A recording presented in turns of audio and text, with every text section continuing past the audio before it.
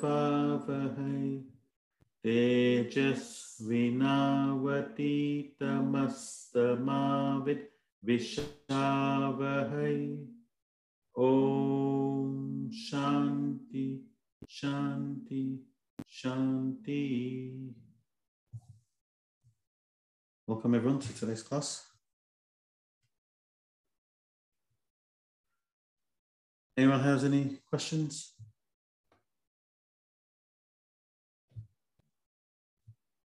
So, has a question.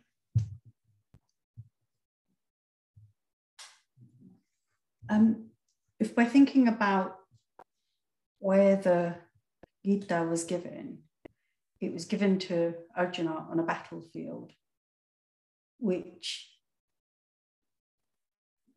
we in relative terms will never come across.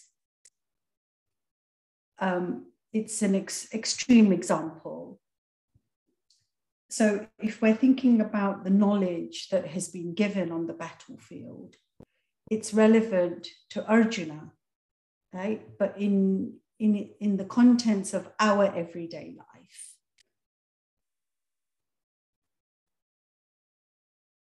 as we would never face anything so extreme, how and which part would be most relevant to us as such? Did everyone hear that? Any ideas? Let me just get all these people.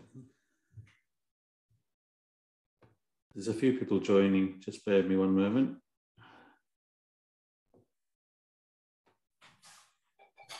So, Siddle's question is, this knowledge was given out to Arjuna in the battlefield, and it was knowledge that Arjuna needed in order for him to fulfill his duty. But how is it relevant to us in this day and age? We never have to go into battle. Vanita? I suppose if you think of it like you're standing in the middle of what's right and what's wrong when you have a problem, you're always going to be facing people that are going to be able to help you and people that aren't. With the Kurukshetra, it's the same, the people that are righteous and the people that are wrong. If you think hell and heaven is in your mindset, it's your mind, isn't it? So it's the same situation.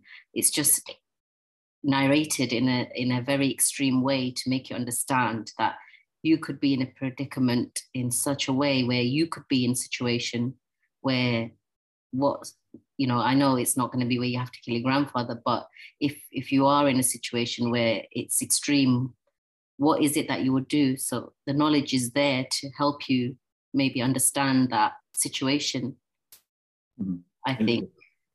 Thank you, Vanita. Yes, you have a point. So most of us would go through a whole life without having to face anything so extreme or even close to. Yeah. Okay. Anybody else want to give their opinion? How is this knowledge relevant? I mean, we're never gonna have to go into battle. Any idea?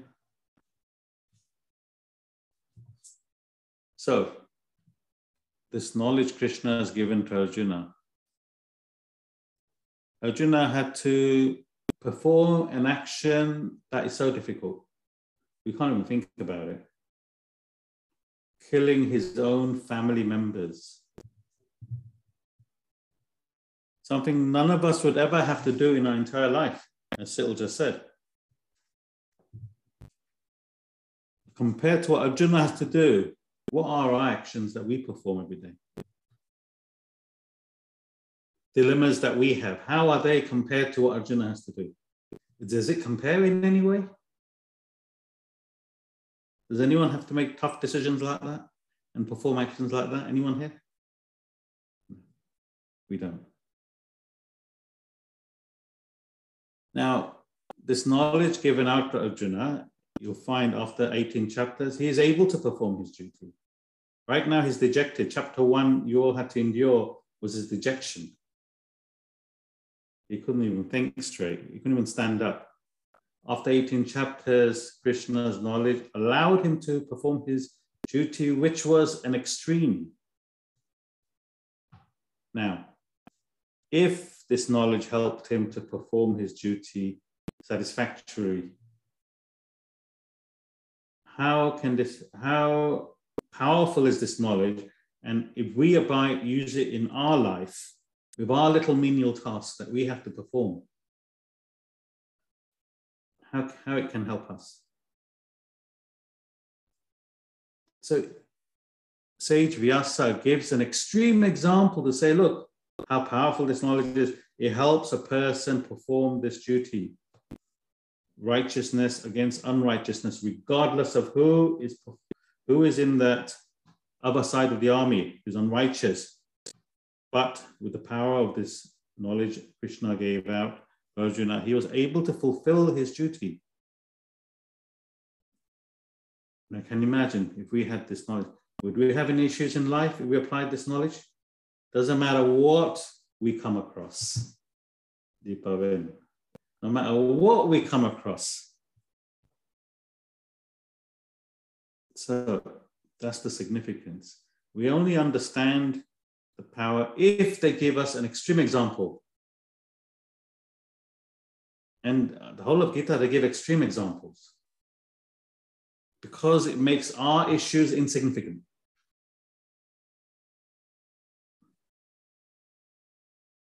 That's the power in knowledge, in the right knowledge, which is what we're learning. Some of you have already mentioned that you've only been to few classes, and it's already helped you make better decisions. It's already helped you to be more happier. It's already helped you to be a better human being. And you've only had we've only on chapter 2. So imagine after another 16 chapters, when you understand it more, your life can change. I know people's lives have changed completely through this knowledge. I know people who have completely changed their lives after learning this subject. So that's the significance. Is that okay? So, any clarifications? Any questions? And the thing is, you can't learn this knowledge in school or college or university. There's no GCSE in the Gita in this country anyway, or in spiritual knowledge. So that's why it's relevant. That's why it's important for us to understand a bit of this knowledge. Yeah, so great. Any other questions? Good question. Any other questions? Good. So, next 2 verses we're going to cover, verse 29 and verse 30, are the last 2 verses of topic 2. Topic 1 was what was topic 1?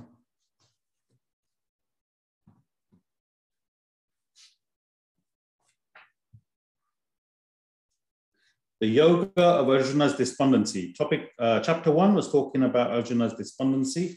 Chapter 2, Krishna is giving him the highest knowledge. And the topic 1 of chapter 2 was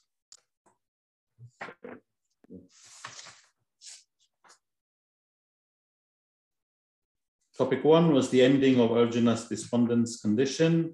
And topic 2, which we're just finishing today, is the indestructibility of the embodied. So verse 29 and 30 we're going to cover now are the last 2 verses of topic 2. The indestructibility of the self, meaning the self, Atman, never dies. That's what Krishna is trying to explain to Arjuna. So we'll start with verse 29.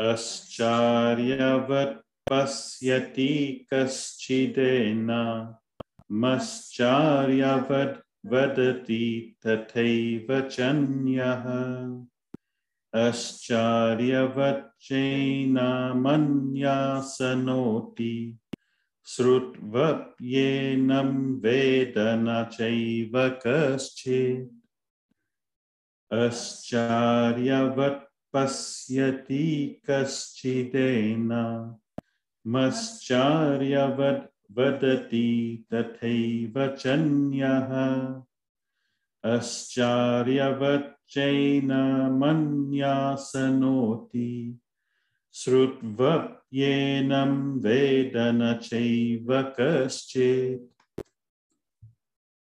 Translation. One sees this as a wonder, so also another speaks of this as a wonder. Another hears of this as a wonder. And though, having heard, none knows this at all. It's a cryptic verse.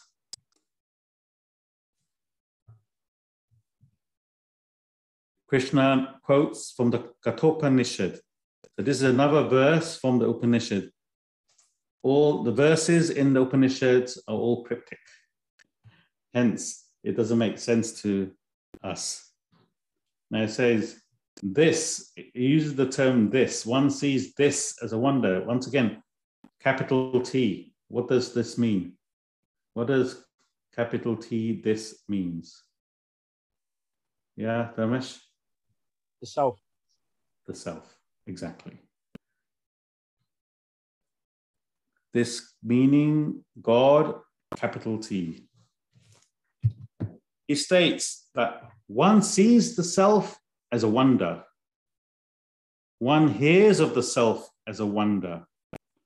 One speaks of the self as a wonder, but none can experience the self. Why is that? Why can't we experience the self? Any idea?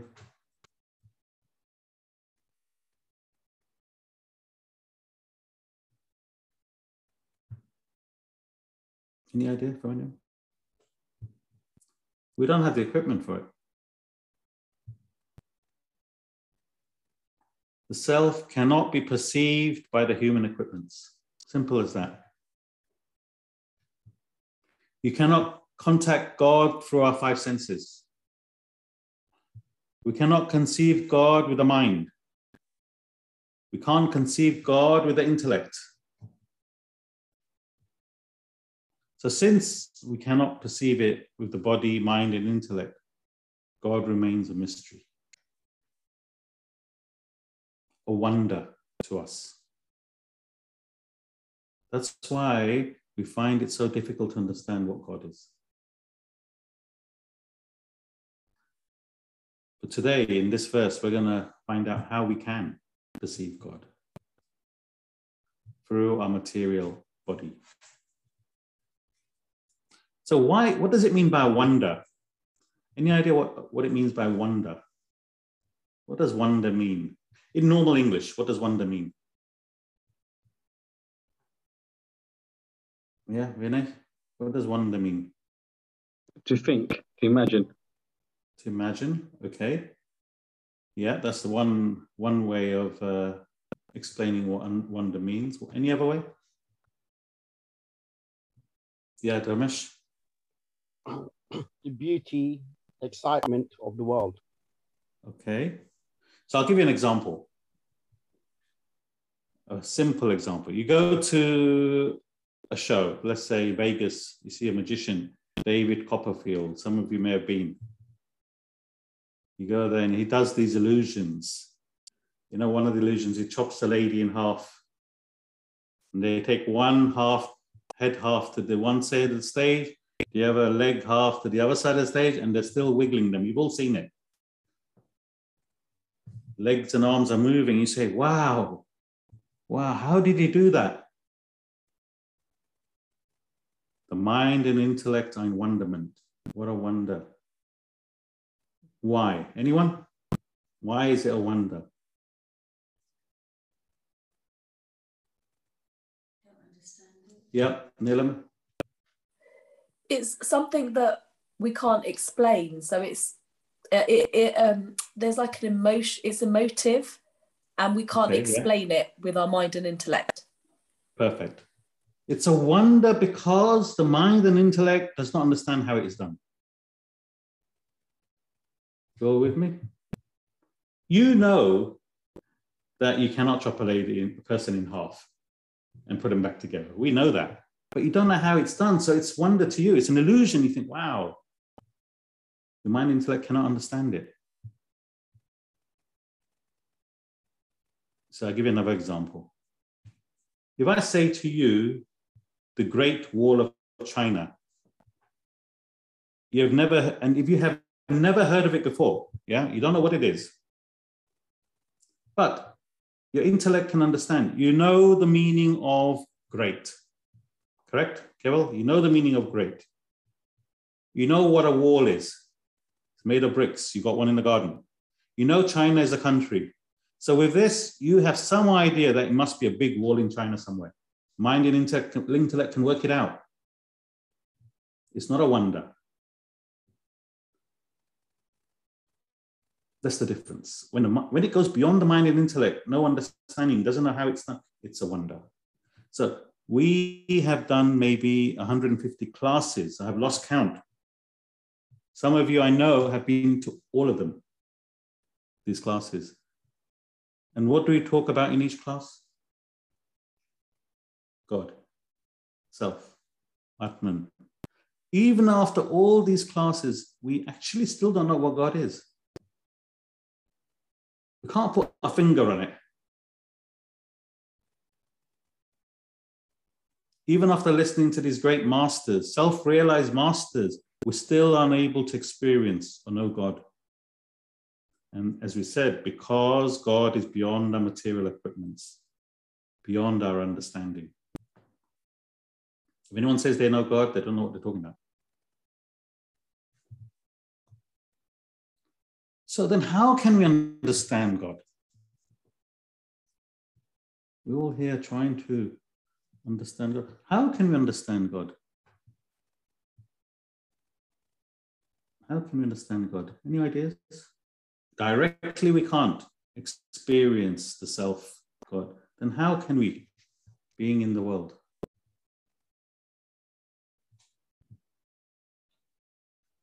Vijay, how can we? I was going to say spiritual path.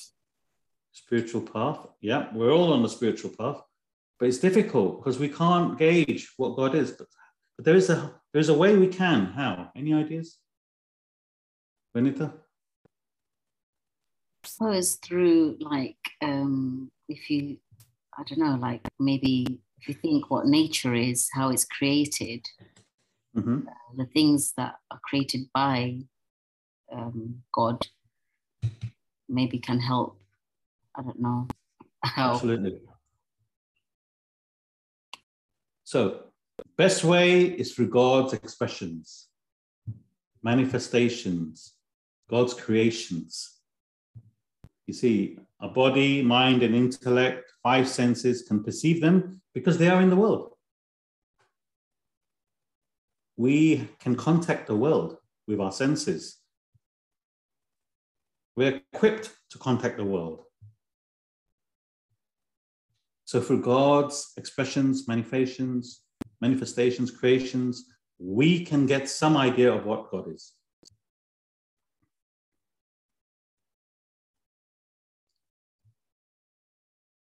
The world is a superimposition on God. Therefore, manifestations of God is all around us. Divinity is everywhere, but we fail to recognize it. That's the problem.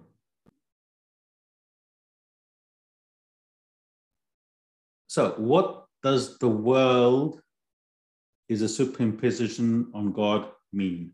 Any idea? We're saying that we can contact God through its manifestations because this world is a superimposition on God. What does that mean? Any idea?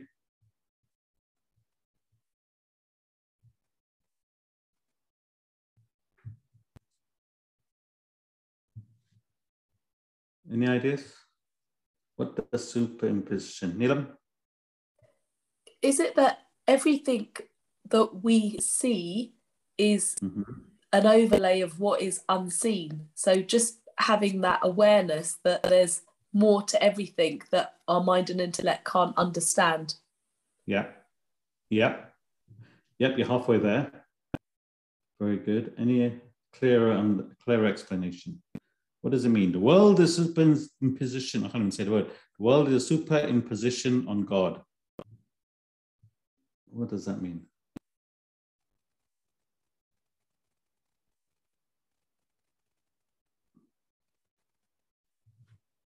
I need to consult.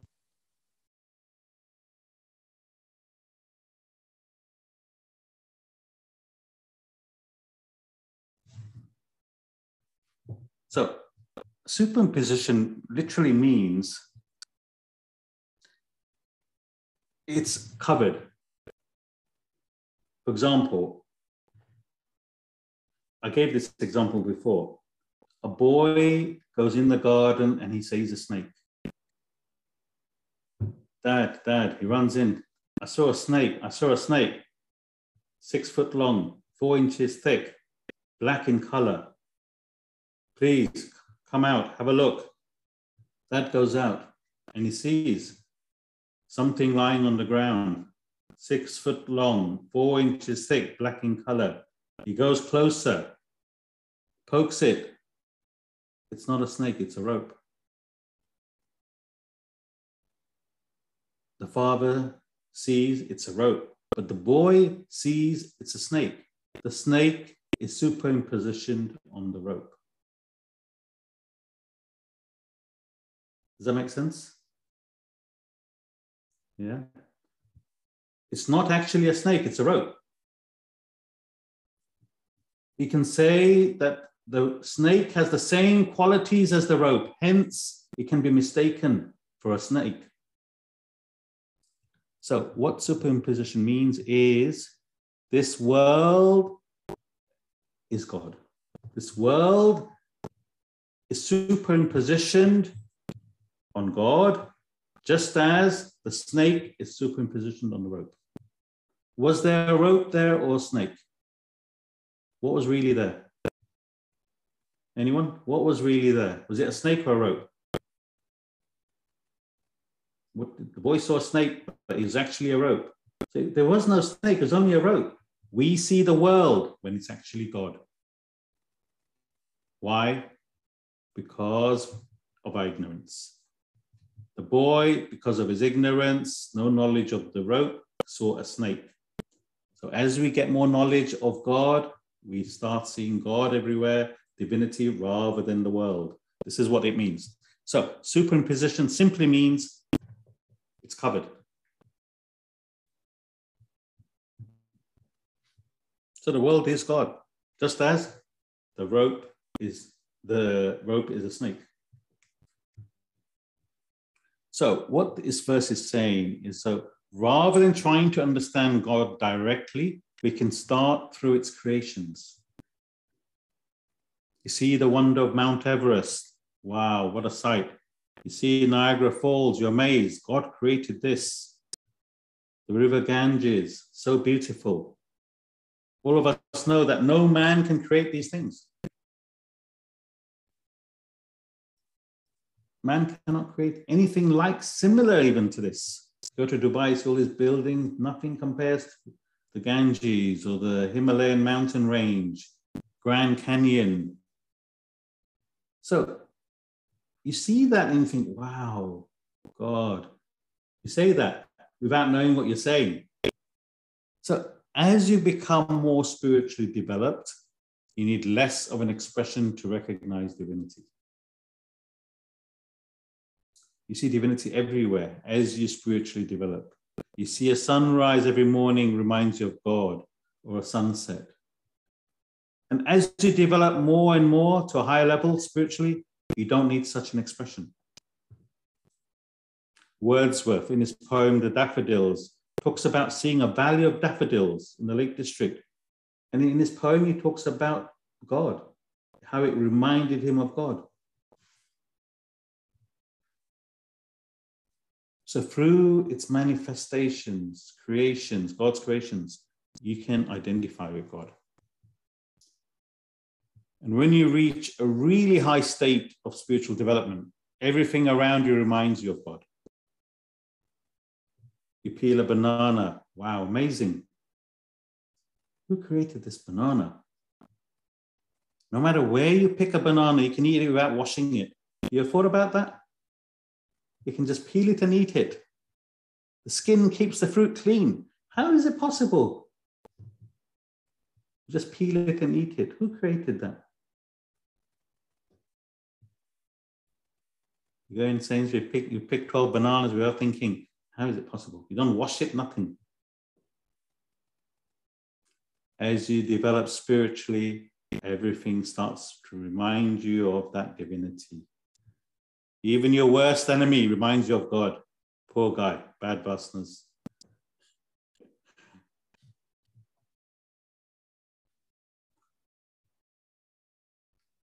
So why does it all remind you of God? Because you now understand this whole world is a superimposition on God. Everything is God. So then everything in the world reminds you of that divinity, if you are spiritually developed. So someone who's not, they need something like a Grand Canyon or Himalayan mountain range or Niagara Falls to say, wow, God, look at this. But as you develop more and more, less of an expression reminds you of God. Any questions? Dharmesh, does it make sense? So through this creation, we can get some idea of what God is. Sil, any question? Okay. Sil's going to read the commentary. Here is another instance where the verse is taken from an Upanishad. The contents of this verse comes from chapter 1, section 2, verse 7 of the Kathopanishad. One sees the self as a wonder, another speaks of the self as a wonder, yet another hears of the self as a wonder. Even after hearing, none experiences the self. The supreme self, Atman, is the core of the human personality. It is eminent and transcendent. It is omnipotent, omniscient, and omnipresent. It is infinite, beyond the reach of the human equipments. The human senses cannot perceive the self. The mind cannot feel it. The intellect cannot conceive it. Anything that lies beyond the reach of the body, mind, and intellect is a wonder, a marvel. The layman tries to reach God, the self, through his material equipments. In the end, he is filled with wonderment because God baffles all human perceptions, emotions, and reflections. Even after having heard about God from the experience of self-realized masters, or having read about God from authoritative Vedantic texts, none knows or experiences God. God ever remains a great mystery, a marvel, a wonder. God is everywhere. The world is a mere superimposition upon God, yet none knows God because of the limitations of the human equipments. Though unknown, one can tune into the divinity in the world by feeling the wonder of nature. As a person advances in his spiritual development, he experiences this expression of wonderment more and more. At the lowest stage of development, he needs a spectacular expression of nature like the vast Himalayas or the Grand Canyon to notice the manifestation of God in this world. As he advances in his spiritual development, he does not need such spectacular expressions to recognize divinity. A sunrise or a sunset can inspire him spiritually. Continuing further on his spiritual path, when he reaches a very high state of self-development, the mere sight of a flower or a fruit can transport him to a spiritual ecstasy. In the final state of spiritual development, all these wondrous experiences culminate in the transcendent knowledge and realization of the self. Thank you. So next, you need to develop yourself so that next time you peel a banana, you're in spiritual ecstasy. And then you know you reached it. So see, never look at banana the same way now. Spiritual ecstasy. Any questions? Okay. Verse 30. Dehi nityamavatyoyam Dehi sarvasya bharata Tasmat sarvani bhutani Natvam sochittumarhasi Dehi nityamavatyoyam Dehi sarvasya bharata Tasmat sarvani bhutani Natvam sochittumarhasi. This indweller in the bodies of all is ever indestructible, O Bharata. Therefore, you should not grieve for any creature. So this is the last verse, chapter topic 2. Now, having explained to Arjuna from all different angles, Krishna, in the last verse of topic 2, summarizes to Arjuna. Krishna says, Arjuna, the same self, Atman in you, is in all living creatures. The self, Atman, does not die. It is everlasting. Only the physical body dies. You are the Atman and not this body, mind and intellect. You are the Atman, not this body, mind, intellect. The Atman is your true identity, your real personality. Therefore, Arjuna, there's no reason for you to grieve. There's no reason for you to grieve for any creature, living or dead. So do your duty and fight. This verse is a summary to the whole of topic 2. Atman is your true identity. Atman never dies. No need to grieve for any creature, living or dead. That's it. Emma.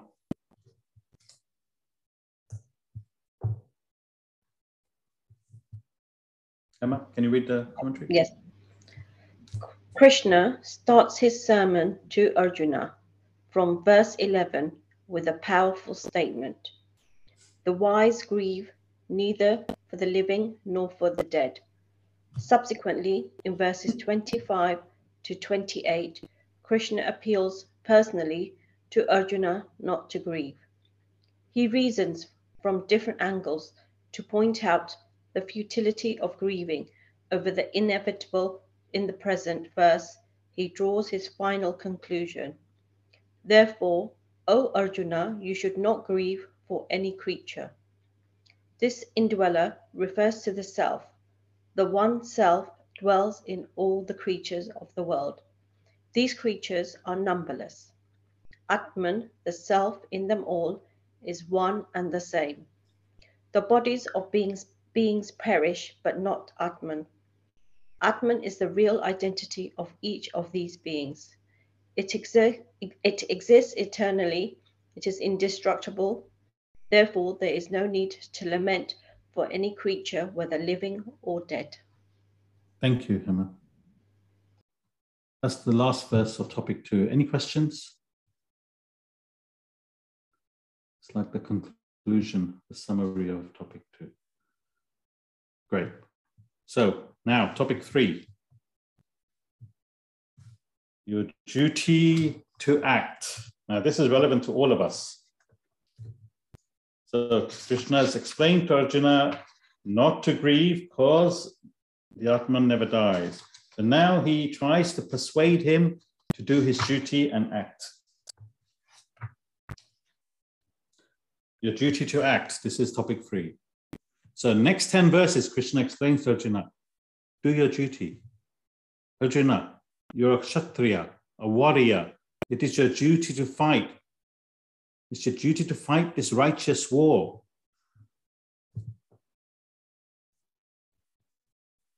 So he's 10 verses he tries to explain to Arjuna and persuade him to fight. Verse 31. Swadharmamapi cha vekshya navikampitumar dharmyadi yudachreyonyat kshatriyasya navidyate swadharmamapi cha vekshya navikampitumar dharmyadi yudachreyonyat kshatriyasya navidyate. Further, looking at your own duty, you should not waver, for there is nothing better for a Kshatriya than a righteous war.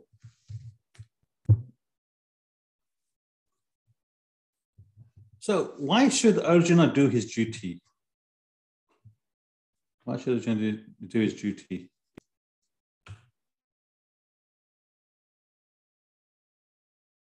Krishna is going to explain to him why to do his duty. In life, all of us, we have a certain duty to perform. We have certain situations occur in our lives which stops us from doing these duties.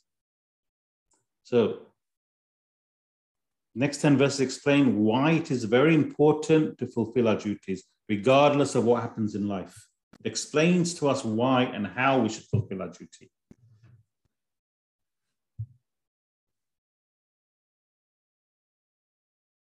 This entire universe functions on certain principles. One of them is the pairs of opposites, birth and death. And some unknown factor that we call God keeps the world perfectly balanced based on these laws. You all understand that now, don't you? From studying so far, there is some higher entity that keeps everything in balance, this whole world, this whole universe. Arjuna has no understanding of these laws. He has not a clue. Therefore, Arjuna should not interfere with nature and should perform his obligations. He doesn't realize this. Arjuna is a Kshatriya, a warrior. The nature of a Kshatriya is to fight. Nature of a Brahmin is to teach. Higher caste, huh? Give knowledge. Nature of a Kshatriya is to fight. And here is a righteous war. See, there's righteous wars and unrighteous wars. We all know nowadays there are so many unrighteous wars. World War II started by Hitler. Would you say that was a righteous war? Was it good against evil? Millions died for what? A soldier fighting for the German army might question, why are we fighting this war? Who is the enemy? You couldn't blame him for asking that question. But here, the Mahabharata war, the righteous is fighting the unrighteousness. There is good and there is evil, and that is clear. There's no question about it. Kauravas are evil, Pandavas are good. Arjuna is a warrior fighting for the righteous side. He's fighting for the good of the people of Kurukshetra. An opportunity for him to perform his duty. He's equipped to perform this duty, but he doesn't understand. He cannot see clearly due to his attachments. So he's prepared, equipped, nature, everything is ready for him to fight a righteous war.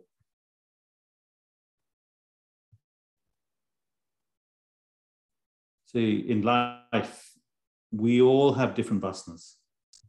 Yes, you all know what vasanas are now. Different nature. These vasanas mold us to the person we are. We all have certain duties in life. A person with teaching vasanas teaches. A person with medicine vasanas becomes a doctor. A person with business vasanas does business. A farmer grows crops. Finance vasanas becomes an accountant. Housewife looks after the house, children. So all of us have different duties in life. Duties that we all need to perform.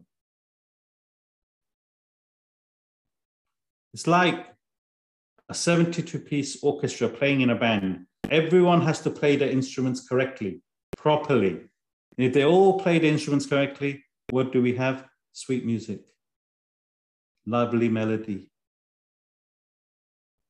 Similarly, if we all play our role in life and do our duties, we all have a society, a nation, a whole world that runs smoothly.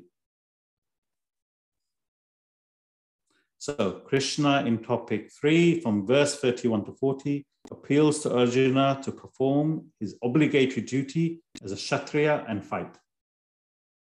This is the theme. There is nothing better for a Kshatriya than a righteous war. What are you waiting for?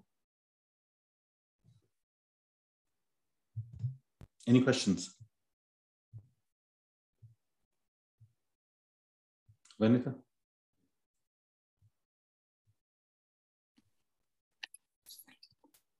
Verse 11 to 30 speaks about the indestructibility of the embodied self. The real self never perishes. Only the external bodies are constantly born and they die. The whole universe is a wonderful blend of birth and death. Some unseen hand appears to orchestrate beautifully the rhythm of existence and non-existence. Yet, Arjuna foolishly attempts to interfere with the general patterns of the world. Arjuna has no concept of the scheme of things and beings that maintain the universe. This implies that Arjuna should not try to interfere with the general patterns of the cosmos. He must concentrate on his obligatory duty. Arjuna is a Kshatriya, warrior. His duty is to fight and not waver. A righteous war now faces him. Wars are not necessarily righteous, but here, in this case of the Mahabharata war, Arjuna has the opportunity to defend a righteous cause. A Kshatriya looks for nothing better. Krishna appeals to Arjuna to examine the situation from that angle and fulfill his obligatory duty by fighting the righteous war.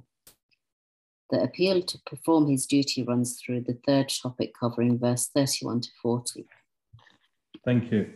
He doesn't understand it's a righteous war. He just sees his family members on the opposite side. He can't see the evil. Okay, so they're evil, but how can I kill my uncles and granddad and all my family members? He doesn't see it as his duty yet. Any questions? Yeah, so if we're thinking about the time of the Mahabharata, there was obviously a caste system that was followed, or it was more prominent. In this day and age, there is no caste system. Yeah, our vasanas determines our personality, like you said. Okay. So in relation to that, with again the teachings, would it be that? So, for example, the World War II. Okay, we're talking about 17, 18-year-olds that were picked up, and they were farmer boys. They didn't have vasanas to fight. Yeah, you had nobody had a choice. You were picked, you had to go and fight. Okay, they didn't have these vasanas. How can we say that it was their obligatory duty, or they were following their duty? It's questionable. Yeah. So what is your duty? What is your duty at the end of the day? You can say my duties to my family, my duties to my country, to my community, my duties to humanity. What are your values? So it all depends on that. During this Mahabharata war, the great thinkers created 4 castes: Sudra, Vaishya, Kshatriya, Brahmins. And these 4 castes, people were categorized based on their nature to perform these duties the best they can. And there was a reasoning behind creating those castes. Nowadays, it has no meaning. If you're born a Brahmin, you are a Brahmin. Doesn't matter if your nature is to be a Brahmin or not. You're born a Kshatriya, you don't necessarily have the nature of fighting anymore just because you're born to a Kshatriya. In those days, they were put there based on their nature. So therefore, Arjuna is a fighter, a warrior, Kshatriya, because that's his nature. In this day and age, we don't have the caste systems in this country or in the West, but people still perform their duties based on their nature. It's just not recognized as a caste system. People aren't here to put you in a category. You do what's right for you. Yeah.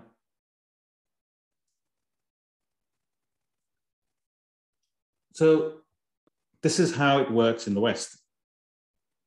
Now, Cyril asked about World War II. What are your values? My value is to my family, my country, my community. Yes. In certain situations, regardless of your nature, you have to perform your duty. You may not be any good at it. These 16, 17-year-old boys went to fight in the front war. They'd never picked up a gun before. Is it right or wrong? We're not here to judge. But they were there defending what they believed in. So a responsibility. A responsibility. We all have responsibilities. We all have responsibilities. We all have a duty. Sometimes it may go against our nature, but we have to perform it because of the situation. But generally in life, we would follow our vasanas, our nature. Does that make sense to everyone? There are normal duties based on your vasanas, and there's sometimes special duties which you have to perform, regardless of your vasanas.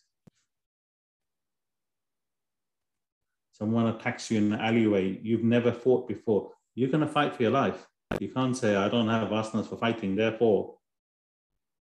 Yeah, it's a matter of survival, special duty, you have to do it. Yeah, Carol.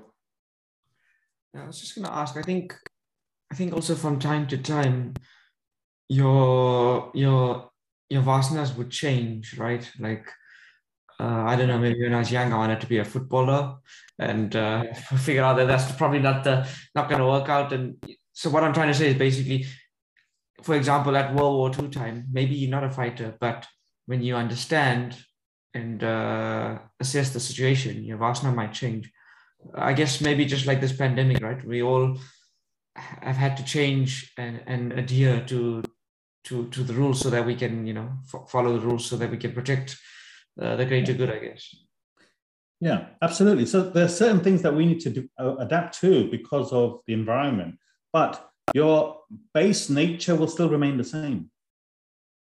See, you're an accountant or a businessman, you'll remain that. You'll always be thinking. You may not be doing business, but your mind will still be business-minded. You look at something, you think, how much money can I make out of this? Or how much money is that guy making? He's selling these items. It's got nothing to do with you, but your mind works in that way because that's your nature. You see? But there are special duties that we all need to perform in life.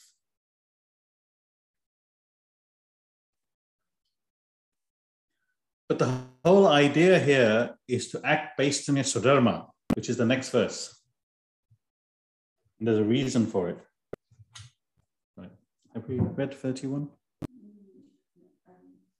We finished 31. Yeah, she has.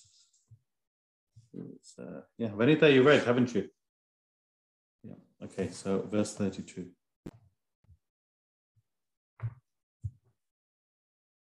Yadarchaya chopapanam svargadvaramavatratam sukhina kshatriya partha labante yuddhamidrasam yadrachaya chopapanam svargadvaram pavaratam sukhina kshatriya partha labante yuddhamidrasam.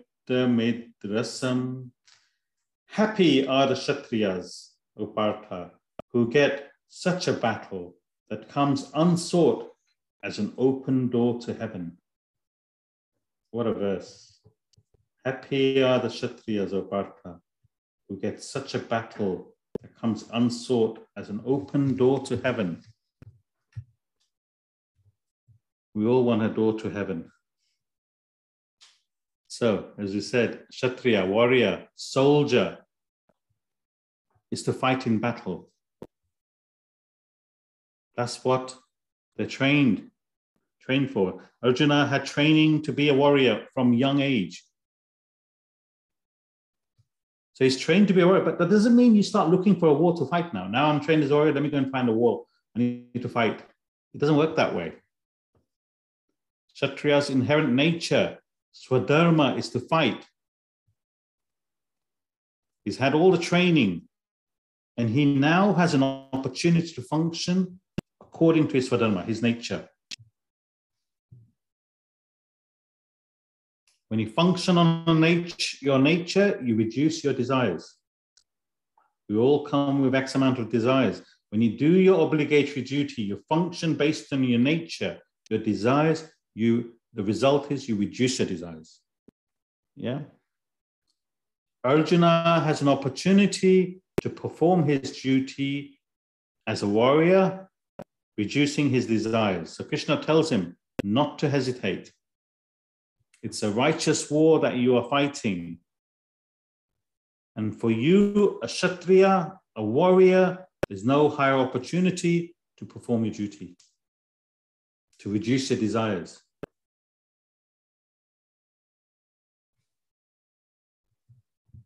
Krishna points out to Arjuna, the way you are behaving, it does not fit a person of your caliber. You're a highly decorated warrior. It's not fit for you to be dejected in this manner.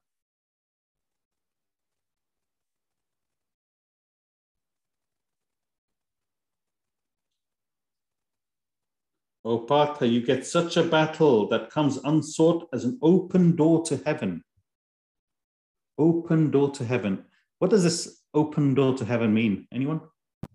Any idea what this open door to heaven means? What is heaven? What is hell? Open door to heaven. What does it mean? Anyone?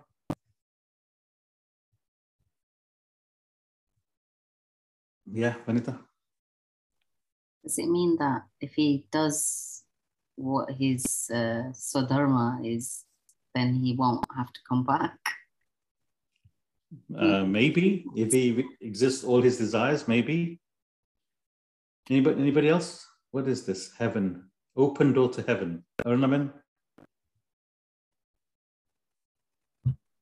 Is it when you get a chance to reduce your desires by performing your obligatory duties? And so you're on the road to self-realization? Yes, eventually, absolutely. But immediately, heaven and hell, they're not actually places. They're not places that one goes to when one dies.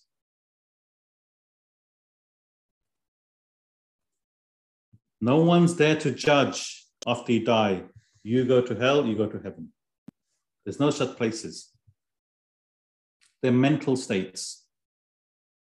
mental states of the mind right here in the world. See, if you are mentally agitated, you are said to be in hell. Yeah, agitations. You have no control of your personality. You say, I'm in hell. I feel like hell, literally. If you are peaceful, happy, you say, I'm in heaven. No agitations means peaceful, calm, happy. Does everyone understand the difference? Hell, agitations. Heaven, no agitations, calm, peaceful. So you're saying that basically he's going to kill all his relatives, but he's not going to feel any resentment or any pity over it after? We don't know until 18th chapter, yeah? Okay. Right now, you can't even think of it. Yeah, but let's apply it to our lives, because this is what matters. Arjuna will deal with it in his best way. But heaven and hell for us, when we're mentally agitated, we're in hell. When we're peaceful and happy, content, we're in heaven.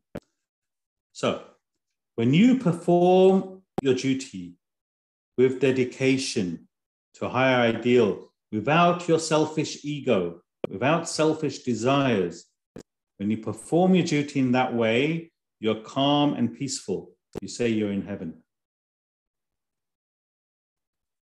I'll explain it. I'll give you an example. When you perform your duty with selfishness, egoistic, what can I get by performing this action? The result is you're agitated. The mind is not calm. You're in hell. Agitation means hell. You're not happy. You're agitated. You're not happy. Simple as that. I'll give you an example. I take these classes.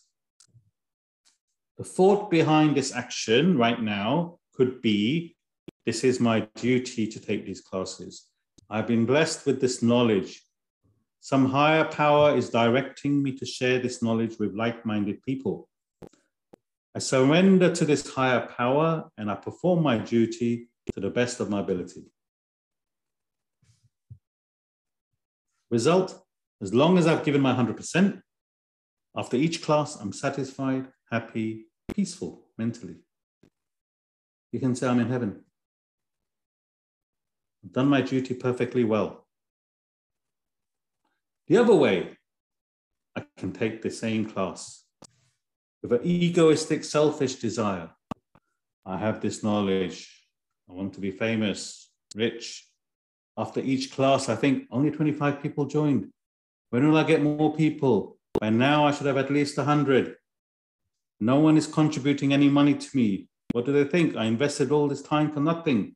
£10 everyone has to pay. Everyone must bring at least one more person from next week. Otherwise, I'll stop these classes. After every class, I'll be mentally agitated.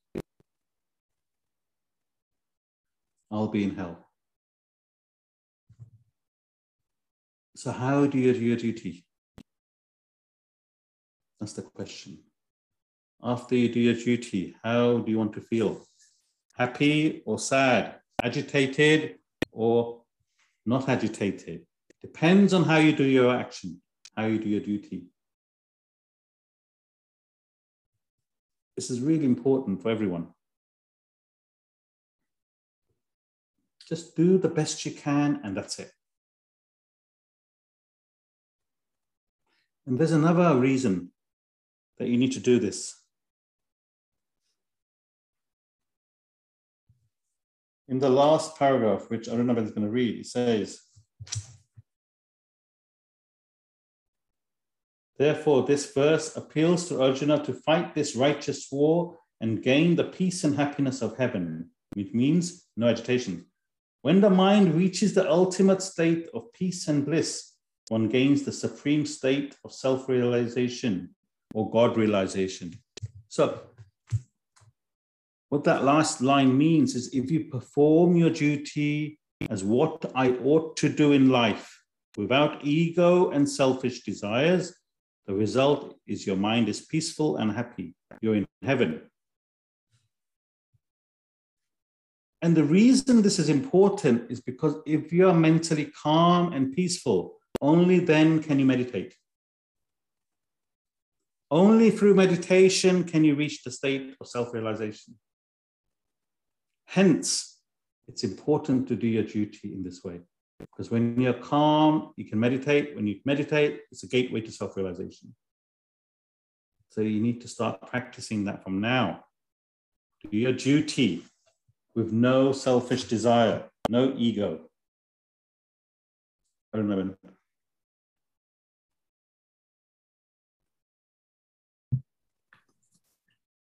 A Kshatriya's warrior's nature makes him ideal for fighting in battle. That does not mean he seeks enmity, engenders hatred, or initiates war. But when a war is inevitable and its cause a righteous one, a Kshatriya goes unquestioning to battle. A righteous war faces Arjuna. He has, in the Mahabharata war, an excellent opportunity to function according to his Swadharma, one's inherent nature, and fulfill his obligatory duties to society and the country. As a Kshatriya, he should readily avail himself of the opportunity to fight an unsought and righteous war. Instead, he responds with depression and dejection, refusing to fight. Krishna is drawing his attention to the role of Kshatriyas and the dishonorable stance he has taken at this crucial moment. The verse mentions heaven as the fruit of action of a true Kshatriya. Heaven and hell are not geographical places, but mental states. When a man performs his obligatory duties with dedication to a higher ideal, devoid of ego and egocentric desires, he gains mental peace and happiness. In this sense, he goes to heaven. Conversely, when a person acts egoistically with selfish desires, he becomes mentally agitated and unhappy. His state of mind puts him in hell. Therefore, this verse appeals to Arjuna to fight this righteous war and gain the peace and happiness of heaven. When the mind reaches the ultimate state of peace and bliss, one gains the supreme state of self-realization or God-realization. Thank you, Vinita. To your question about Arjuna, after killing everyone, how will he be in heaven? See, it depends on the ideal that he's fighting for. If he's fighting for himself, no. If he's fighting for the people of Kurukshetra to bring righteousness back into society, in his country, in his world, where he lives, yes, and he's doing for that reason, then why would he be agitated? It's his duty to do that. It's for the greater good and for the benefit of society, not his personal view. So there is no reason for him to be agitated thereafter. Yeah. Any questions? So you see, these verses, how powerful they are. One verse tells you how to act in the world based on your nature, without egoistic notions, and fight and perform your duty for the greater good. One verse tells you how to live your life. And you'll be in heaven.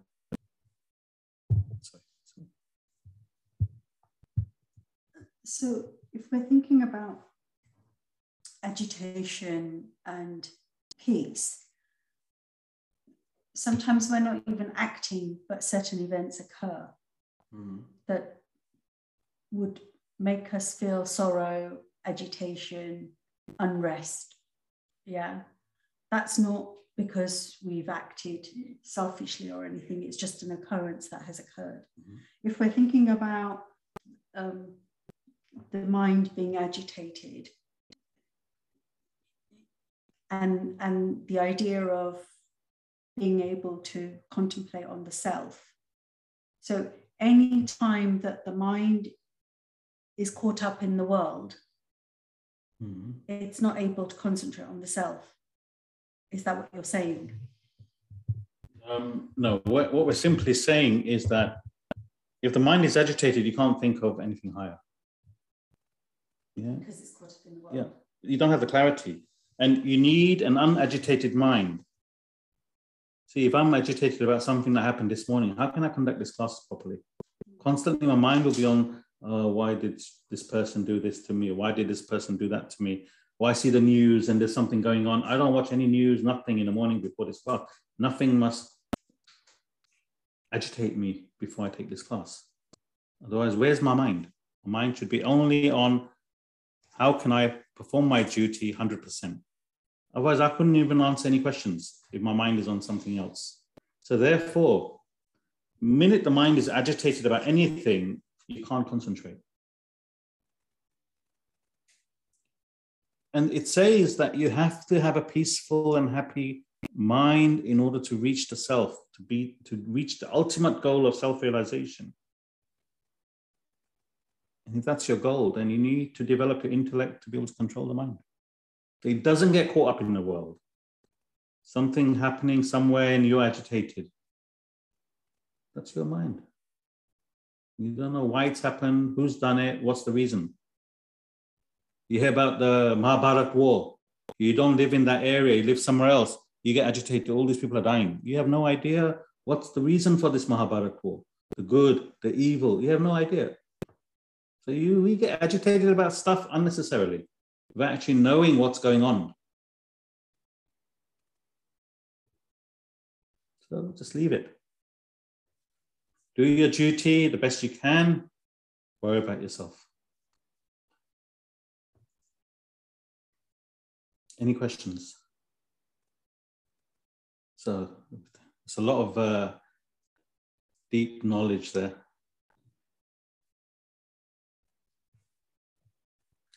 So no class for next 2 weeks, Christmas festivities. We will resume on 9th of January. We've all been locked down, who knows? But regardless, the mind is on Christmas, not on this knowledge. Tuesday, we can have a group discussion this Tuesday. If people want to have it, please post saying, yes, I'll be there, and then I'll be there. No post, no class. Any questions?